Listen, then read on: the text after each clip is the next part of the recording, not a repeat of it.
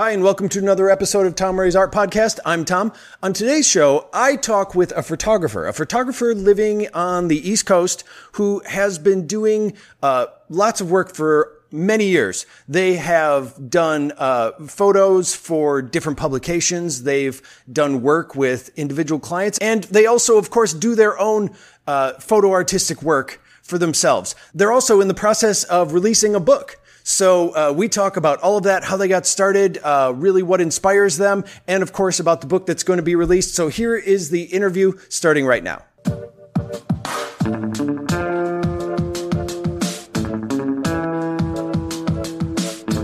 I'm Angela Cappetta, and I'm a documentary style photographer. So where are you located right now? I'm in Manhattan, in New York. Okay. All right. And then how long have you lived there? A long time, off and on, over half my life. Are you from there? Not originally. No, I'm from New Haven. I don't know where that is. In Connecticut? Yes, you do. No, I don't. I'm horrible with geography.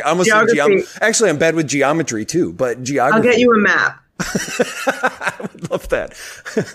I love it when guests give me gifts. That's nice. So how did you get started as an artist in doing the work that you do?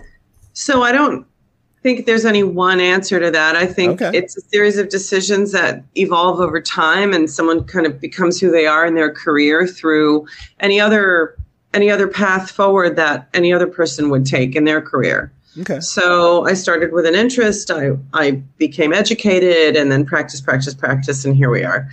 Yeah. And would you? Yeah. So you're primarily photography? Correct. I shoot film. I'm known for my film work. Okay. Now, on my flash work. And that's the thing is did you do any other sort of design or artwork from disciplines? I started off as a painter. Yes. Oh, really? What kind of stuff?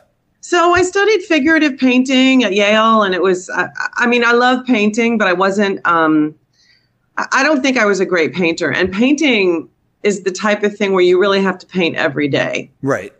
It's a particularly strong muscle that one needs to work. Painting is, I think, one of the bravest art forms, because you just have to be fully willing to just do it 8 hours a day. Like when I shoot every day on the street, but I don't shoot for, my studio days are different because my studio is a dark room. Mm-hmm. My studio work, whereas my shooting studio is the world. Yeah. So it's a different set of behaviors, but I did start off as a painter, and I also studied sculpture, which I loved. If I wasn't a photographer, I think I'd be a sculptor. Why did you not do that then? That's a really good question. I did not start. It's just not my profession. Mm-hmm. I enjoy a great many things, but I don't do them professionally. Do you still do sculpture? I don't know if I'm supposed to say sculpt. That's a good question.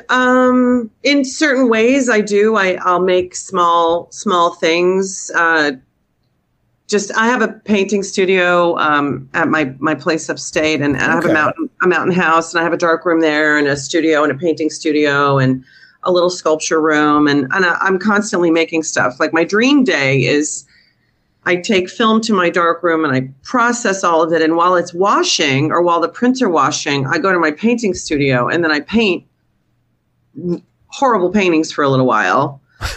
They're awful. And then I just sort of flip them out. Like I crank them out. I crank out lousy paintings. And then I go back to my dark room and hang all the film, or I hang the prints. That's kind of my day. So painting is kind of like your gardening. Like it's what you do to unwind?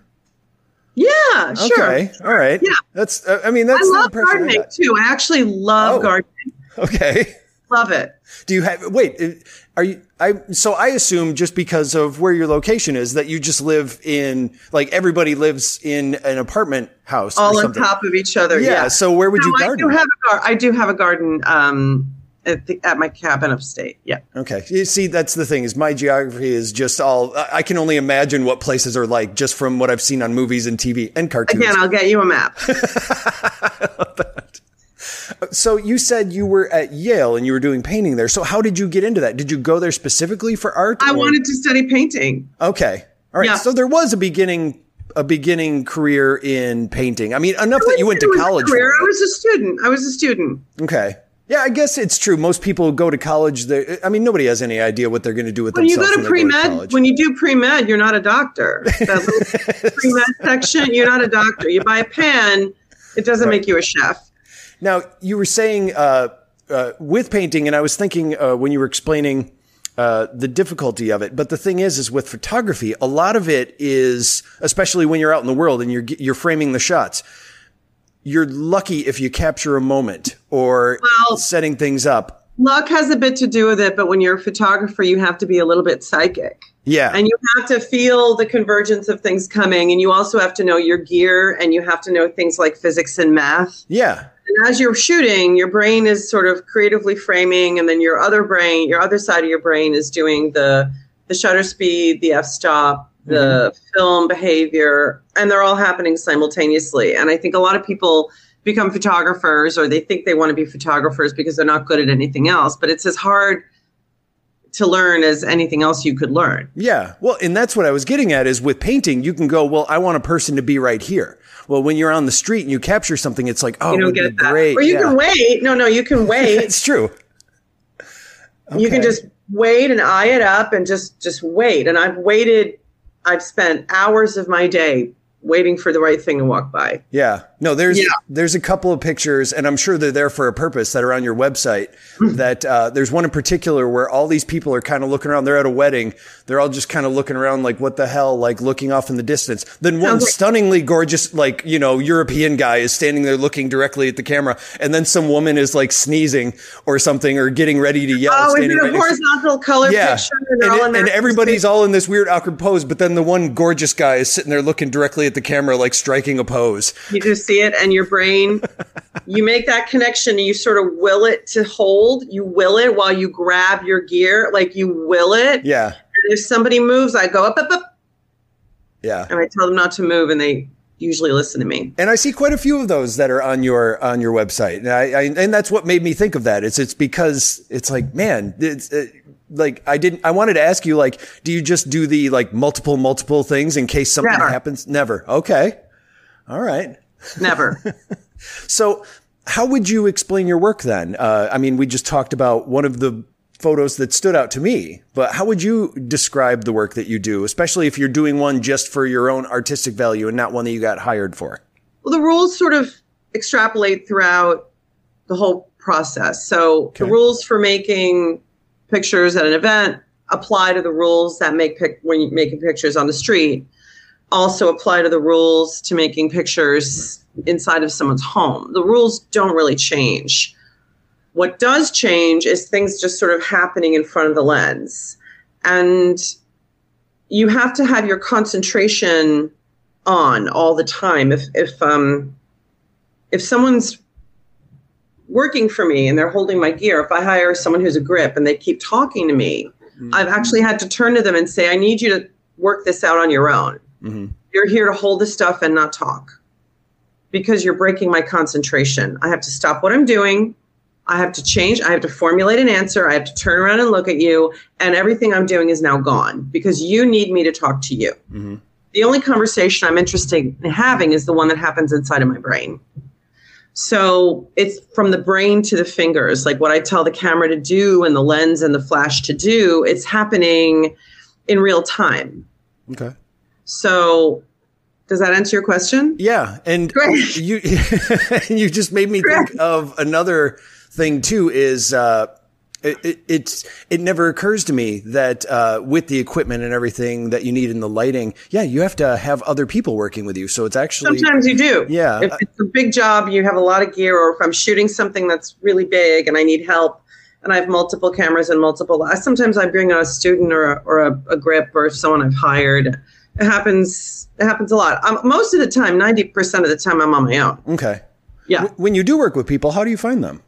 I hire them like you'd hire anybody else. I mean, do you just put it online? Do you go to the college? There are resources for people who are hiring grips and camera assistants, and okay. There are resources within my field, just like there'd be resources for any other field. Okay. Yeah. Now, you have a studio. You were mentioning that before. And I do. And you, I mean, clearly you'll want to, when you're not being hired for work, you're making photos and you're going out in the world and finding things. What is your process for when do you just walk out and go, let's see what happens? Or do you have specific things that you want to go out and capture that day? Like, okay, I'm going to do photos about this. Like, the what's answer your to process? all of that is yes. Okay. Well, what's your process for when you start a project? So the other day I woke up, and I've been thinking about this for a while. I wanted to photograph the diamond and metal trade, the gold trade. The 47th Street in New York is sort of the last strip of undeveloped commercial real estate in like the garment district and the jewelry district. So I've been thinking about it quite a bit, and I like photographing labs and scientists and clean rooms and working in very restrictive environments, as well as being kind of free and loose on the street. So I thought, what's a greater lab than a jewelry lab, polishing and the things, the stones are very small. They're the smallest thing in the frame. Yeah. So how do you photograph something that you can't really see? So I just decided to pack up my gear. One morning I woke up and it was Friday, which means it's Shabbat, and they all close at 3. So I had to hustle. So I packed up my gear one morning, and I called up a friend who was Israeli, and I said, "Is today a holiday?" And she said, "No." I said, "Good." I hung up on her. I went straight to I went straight to the jewelry district. Okay. I just started going into businesses and asking if I could photograph, and they all said yes. One said no, and I gave him my card, and he obviously Googled me while I was walking down the street, because then he chased me. Okay. And invited me back in. They Google me and they find out that I'm, I've been doing this for a while, and I'm credentials, and I'm not some weirdo. And I am a total weirdo. I'm not that kind of weirdo. I was going to say. And they let me, and it's all these guys who have these first generation kids who work in the front, and I'm a first generation kid. Okay. So I relate to the kind of the role of the American child in front of the family business, and they're very nice, and they let me in, and I go back and I shoot them again. And sometimes I'll make a little mini documentary, like a small film about them, talking about their family's evolution into the diamond trade. And a lot of these people escaped Russia. They were Russian Jews and they escaped. There was one, I'm Italian, and there was one Italian shop on the street that I found, and it was a story similar to my own family story. And it was very just the graciousness that I'm allowed when I decide I want to shoot something never ceases to amaze me. And sometimes people say no, and I'm okay with that. I don't force anybody to do anything that they don't want to do. So I photograph them, and then I go home, and, I process all the film, and then I go back. And so I'm doing that right now. I've gone maybe 4 or 5 times. Oh, you're currently working on this, is what you're saying? Yeah, I just started it this summer. Now, why not? Do you write? Because it sounds like you're doing a photojournalism piece. Are you also writing? No, I'm not doing it. No, that's actually incorrect. I'm not doing a photojournalism piece. Well, that's what I was asking. Photojournalism literally means you work for a newspaper. Oh, okay. So I'm misusing that, first of all. And yeah, so it's just a bit of a misnomer. All right. Yeah. Well, and also just my lack of knowledge. But but it sounds like you're studying something. And I guess my question is really, are you also writing text to go along with it, or is it really just? No, I do a fair amount of writing in my job. So I have to write for things like grant applications. Uh-huh. I have to write for residency applications. I also have to write things like project summaries. Mm-hmm. For the projects that I do. I also have to update my CV on a regular basis. I have bios that I have to write, and they always have to say something a little bit different depending on where they're going. Okay. So I do a fair amount of writing. I'm working on my first book right now, and I saw that. Yeah, I'm doing a fair amount of writing for that as well. Okay. Can you tell me about the book a little bit? Yeah. What would you like to know? Basically, what is it and how did it get started? So it's my first book. Okay. It's a monograph, which is monograph means mono, one, graph. It's a book of one artist and one body of work. Oh, gotcha. Okay. So it's a body of work I worked on in the 90s, kind of, again, in the pre-gentrified neighborhood of the Lower East Side through the eyes of one family.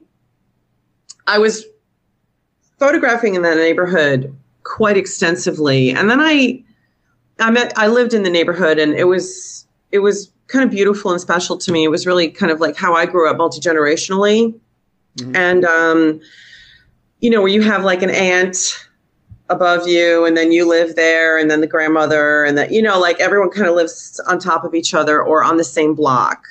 So I recognize that as a pretty powerful component to the way those streets and the apartments of the Lower East Side were kind of set up. And that was just how I organized it in my head. And I decided I would tell the story through the life of one family, and one of the family members in particular. So I photographed that for, I don't know, maybe almost 10 years. Wow. And so it was, a publisher saw it and they were very interested in it. And then we ran a Kickstarter. Kickstarter came to me and asked me if I would be interested in running a Kickstarter. And I'm Gen X. We don't ask for money. we don't ask for things. We don't care. Yeah. So I just felt like it was a bit of pandering, but then I thought, well, this is just how it is now. Yeah. And my publisher made a very interesting point. It's kind of how they take the temperature of the audience. Mm-hmm. So we ran a successful Kickstarter. I didn't ask for a lot of money. I asked for a little bit of money, and it was enough just to kind of cover the scans of the film, because you have to scan everything for publication. And then I found out I was going to be featured in the New Yorker. The project was being featured in the New Yorker, which is every documentary style photographer's dream. Yeah. So, you go your whole career without something like that. And I got it before my first book even came out. So after that came out, it just kind of exploded in this way I never thought would happen. And my publisher, they loved it, and they loved the book and the idea. And then we brought in a designer, Larone Cormas from Cormas Design. She's designing an exquisite book. I almost don't deserve it. It's so beautiful. And the publisher has been nothing short of magical. I have a wonderful publisher. My editor is Elizabeth Keene at Thames and Hudson. She's been so supportive and outside of the box thinking. And she's kind of encouraged me to write things for my own book that I never thought they were locked and loaded, but I just didn't know they were something I would need to address. So like what? So Elizabeth asked me to reflect on why I shoot. And it was this kind of short little summary. It was the Homer Simpson essay was something my editor started calling it, because I quoted Homer Simpson in it, and I said, everything is terrible if you remember it, which is sort of my dad's whole philosophy of life. Your dad's? My dad, he was just this, weird psycho Mediterranean guy, just like a weird genius. And he just never really reflected on the past very much. And he was an engineer and very much in the moment. And I was also a baby actor and a baby model, and there's no evidence of it. There are a few pictures, but the commercials that I was in, I remember my parents would always call the church to ask them to tape it, because we didn't have a TV. So they would ask the nuns to tape it, and the nuns would always call the next day and say, well, we couldn't find it. Okay. So I just sort of felt like I was disappearing. I felt like there was no evidence of me. And the funny thing is that I don't really photograph myself. I have one body of work where I photograph myself, but my work is about other people and social landscape and relationships. And, it's very family driven and inspired. So I kind of feel like the essay that my editor asked me to write is akin to that. And then, of course, I had to write a project summary describing the body of work, and then acknowledgments and things like that. Yeah. I find that part so difficult, trying to explain yourself in anything you do. And it makes sense that you have to do it, but man, I just wish somebody else could do it for me, but they can't. Sure. No, it's not possible for someone else to explain what motivates you. Yeah. But it's just, if it's one of the things where I want to say I'm not alone in, it's the absolute last thing I'm going to take care of before I finish any project is trying to write down what the explanation is, or trying sometimes I will actually write a project summary for pictures that don't exist yet. Oh, see, that's smart. To help me wrap my head around the idea. Yeah. I need to implement that more. Ugh. I did that with the Joffrey Ballet. I was the artist in residence there for 2 years. And I live in the neighborhood of the ballet school, and I would see these kids just walking around with their toe shoes, and, their hair would be in buns, and they'd be in their street clothes smoking. I'm like, they're just, they're just kids just going to art school. They're in a conservatory, and they're wonderful, and they're in this idyllic part of their lives, and they're athletes, and they're training, and people think dance, but they're in charge of a certain type of expression and athleticism that I think a lot of athletes don't ever get to see. And they're under the charge of a general. Mm-hmm. So I wrote this project summary for pictures that didn't exist yet. And I sent it to the owner of the school, the headmaster, whatever his title is of the school. Huh. And he wrote to me that night, and he granted me permission. He said, I get requests all the time, and I always say no, but yours was very professional because this is a job. Yeah. It's a job, and you have to be professional like it's any other job. Yeah. Okay. Well, yeah. Now, that leads me into, I wanted to know, with some of the jobs that you've had, even for some of the publications you work for, now, how do you approach those? Is it the same sort of thing? Do you approach them? Do they come to you? They come to me. They come to you. Now, how does that happen? I mean, it's easy to say that. But like, if other people were going, how do I get it? I haven't exactly been waitressing for 20 years. I've been working really hard, and people know where to find me. Yeah. So if people want a certain look and a certain type of thing, they bring me in. Okay. It's a collaboration. All right. What are some of the places that you've actually done work for? I don't know how to frame that question, but like publications and things like that. Clients? You mean clients? Yeah, clients. I mean, I'd rather not name drop. I'd rather not list my credential. I mean, people can Google me and see where I've shot. It's just, I've been very lucky. I've worked for some extremely big publications, big houses. I've done things like Fashion Week behind the scenes. I've been lucky enough to be flown all over the world to shoot things like weddings. And I once got flown all the way around the country because a grand dame of a family wanted her whole family photographed. Nice. And I got flown around the whole country photographing people at home. And it's been remarkable, the extent of the enjoyment I've had from my career. But I know how to, again, it's a business, and people have to know how to find you. And that's a component that's often forgotten. Yeah. Yeah. Here's an interesting thing that I noticed too in some of the work that you've been posting online. Along with your Instagram profile, there are a lot of reels on there. There's actually a lot of video shorts. Now, is this something, I mean, this makes sense to me because they're only like 6-second or 3-second videos, but it's like motion photography. What do you think of that type of format? I love it. I think it's so much fun. When did you start diving into that? So I've always enjoyed filmmaking. I've always enjoyed, I've made short documentaries for most of my career. I did a short on, a Sicilian pianist in the Rachmaninoff room at the Steinway studio, just playing this very special piano. I once did a story on, a family just getting ready for the daughter getting ready for the bar mitzvah, again, like 6 minutes. I did, and then I shoot commercial work where I've directed long form commercials for big companies. And it's just something I've always really enjoyed. It appeals to my extremely short attention span. Yeah. Yeah. Have you dove into TikTok to do that as well? Like what? I love TikTok. I had to take it off my phone though. I had to take it off my phone. There's a lot of people like it comes and goes. It's just evil. It's the spy software. It's just so evil, but I do love it. I think there's some great art on TikTok. Okay. Yeah, I love it. Now, when did you start actually showing your work publicly, putting it out there in the world? I had my first solo show in 1992. Wow. What was that? What was the format? It was my first postgraduate body of work. I had just come back from Italy, and I was photographing, again, a family. I was working for them as their academic scholarly assistant in their villa in Tuscany. And I was their little boy's tutor, and I photographed there for the duration of my time there. And then I came back. I had a body of work. I showed it to a gallery, and they showed it. It sold out opening night. Where was this at? It was at a gallery that doesn't exist anymore. It was in Soho. Okay. Yeah. Wait, It was before everything moved up to, it was right before everything moved up to Chelsea. Okay.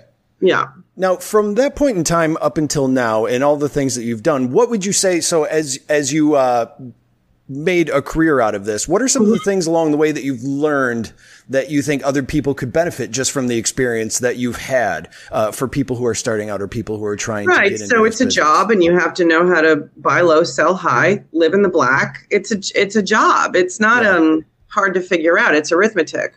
Okay. And you had mentioned before that you started a Kickstarter, and I did. Yeah. Well, they made me. They made me. Well, and I wanted to ask because of the funding, and I agree with the Gen X version of like it feels weird to go like, can you? But you have been using Buy Me a Coffee. I've noticed. Yeah, I love Buy Me a Coffee. Okay, so tell me about your experience with it, because that's I'm the same. I'm always like, oh, I could do this, but then I'm like, who cares? Who wants to give me anything? I don't have a problem with somebody buying me a coffee. Okay, that's the line. How did you come about that particular format of support? My niece told me. Oh, really? So it was just passed along to you. Okay. That's it. Do you go to your niece for any other technological? No, I'm not an idiot. Right. I'm perfectly capable of setting up my own link tree. Okay. Yeah. And how long have you had your website? I know that you use a WordPress website. How long have I had my website? Yeah. I mean, my whole career. Okay, so you did start out early. Is the domain I registered when you could register a domain. Yeah. And do you do any other sort of promotion or advertising for the work that you do? No. No. So okay. It's just Instagram, my website, word of mouth. My clients love me. They love me. Yeah. And how long are some of the clients that you've had? Like, how long have you had them? Like, do you have I shot something recently for a client, and I said to him, we've been together since the beginning. And he said, yeah. And he said, what do you think? I said, I didn't plan on living this long. That's a great response. He said, Sam, I didn't plan on living this long. I don't know what to tell you. Here we are. If we're still doing this, if I'm still alive in 20 years, you can hire me again. Okay. Yeah.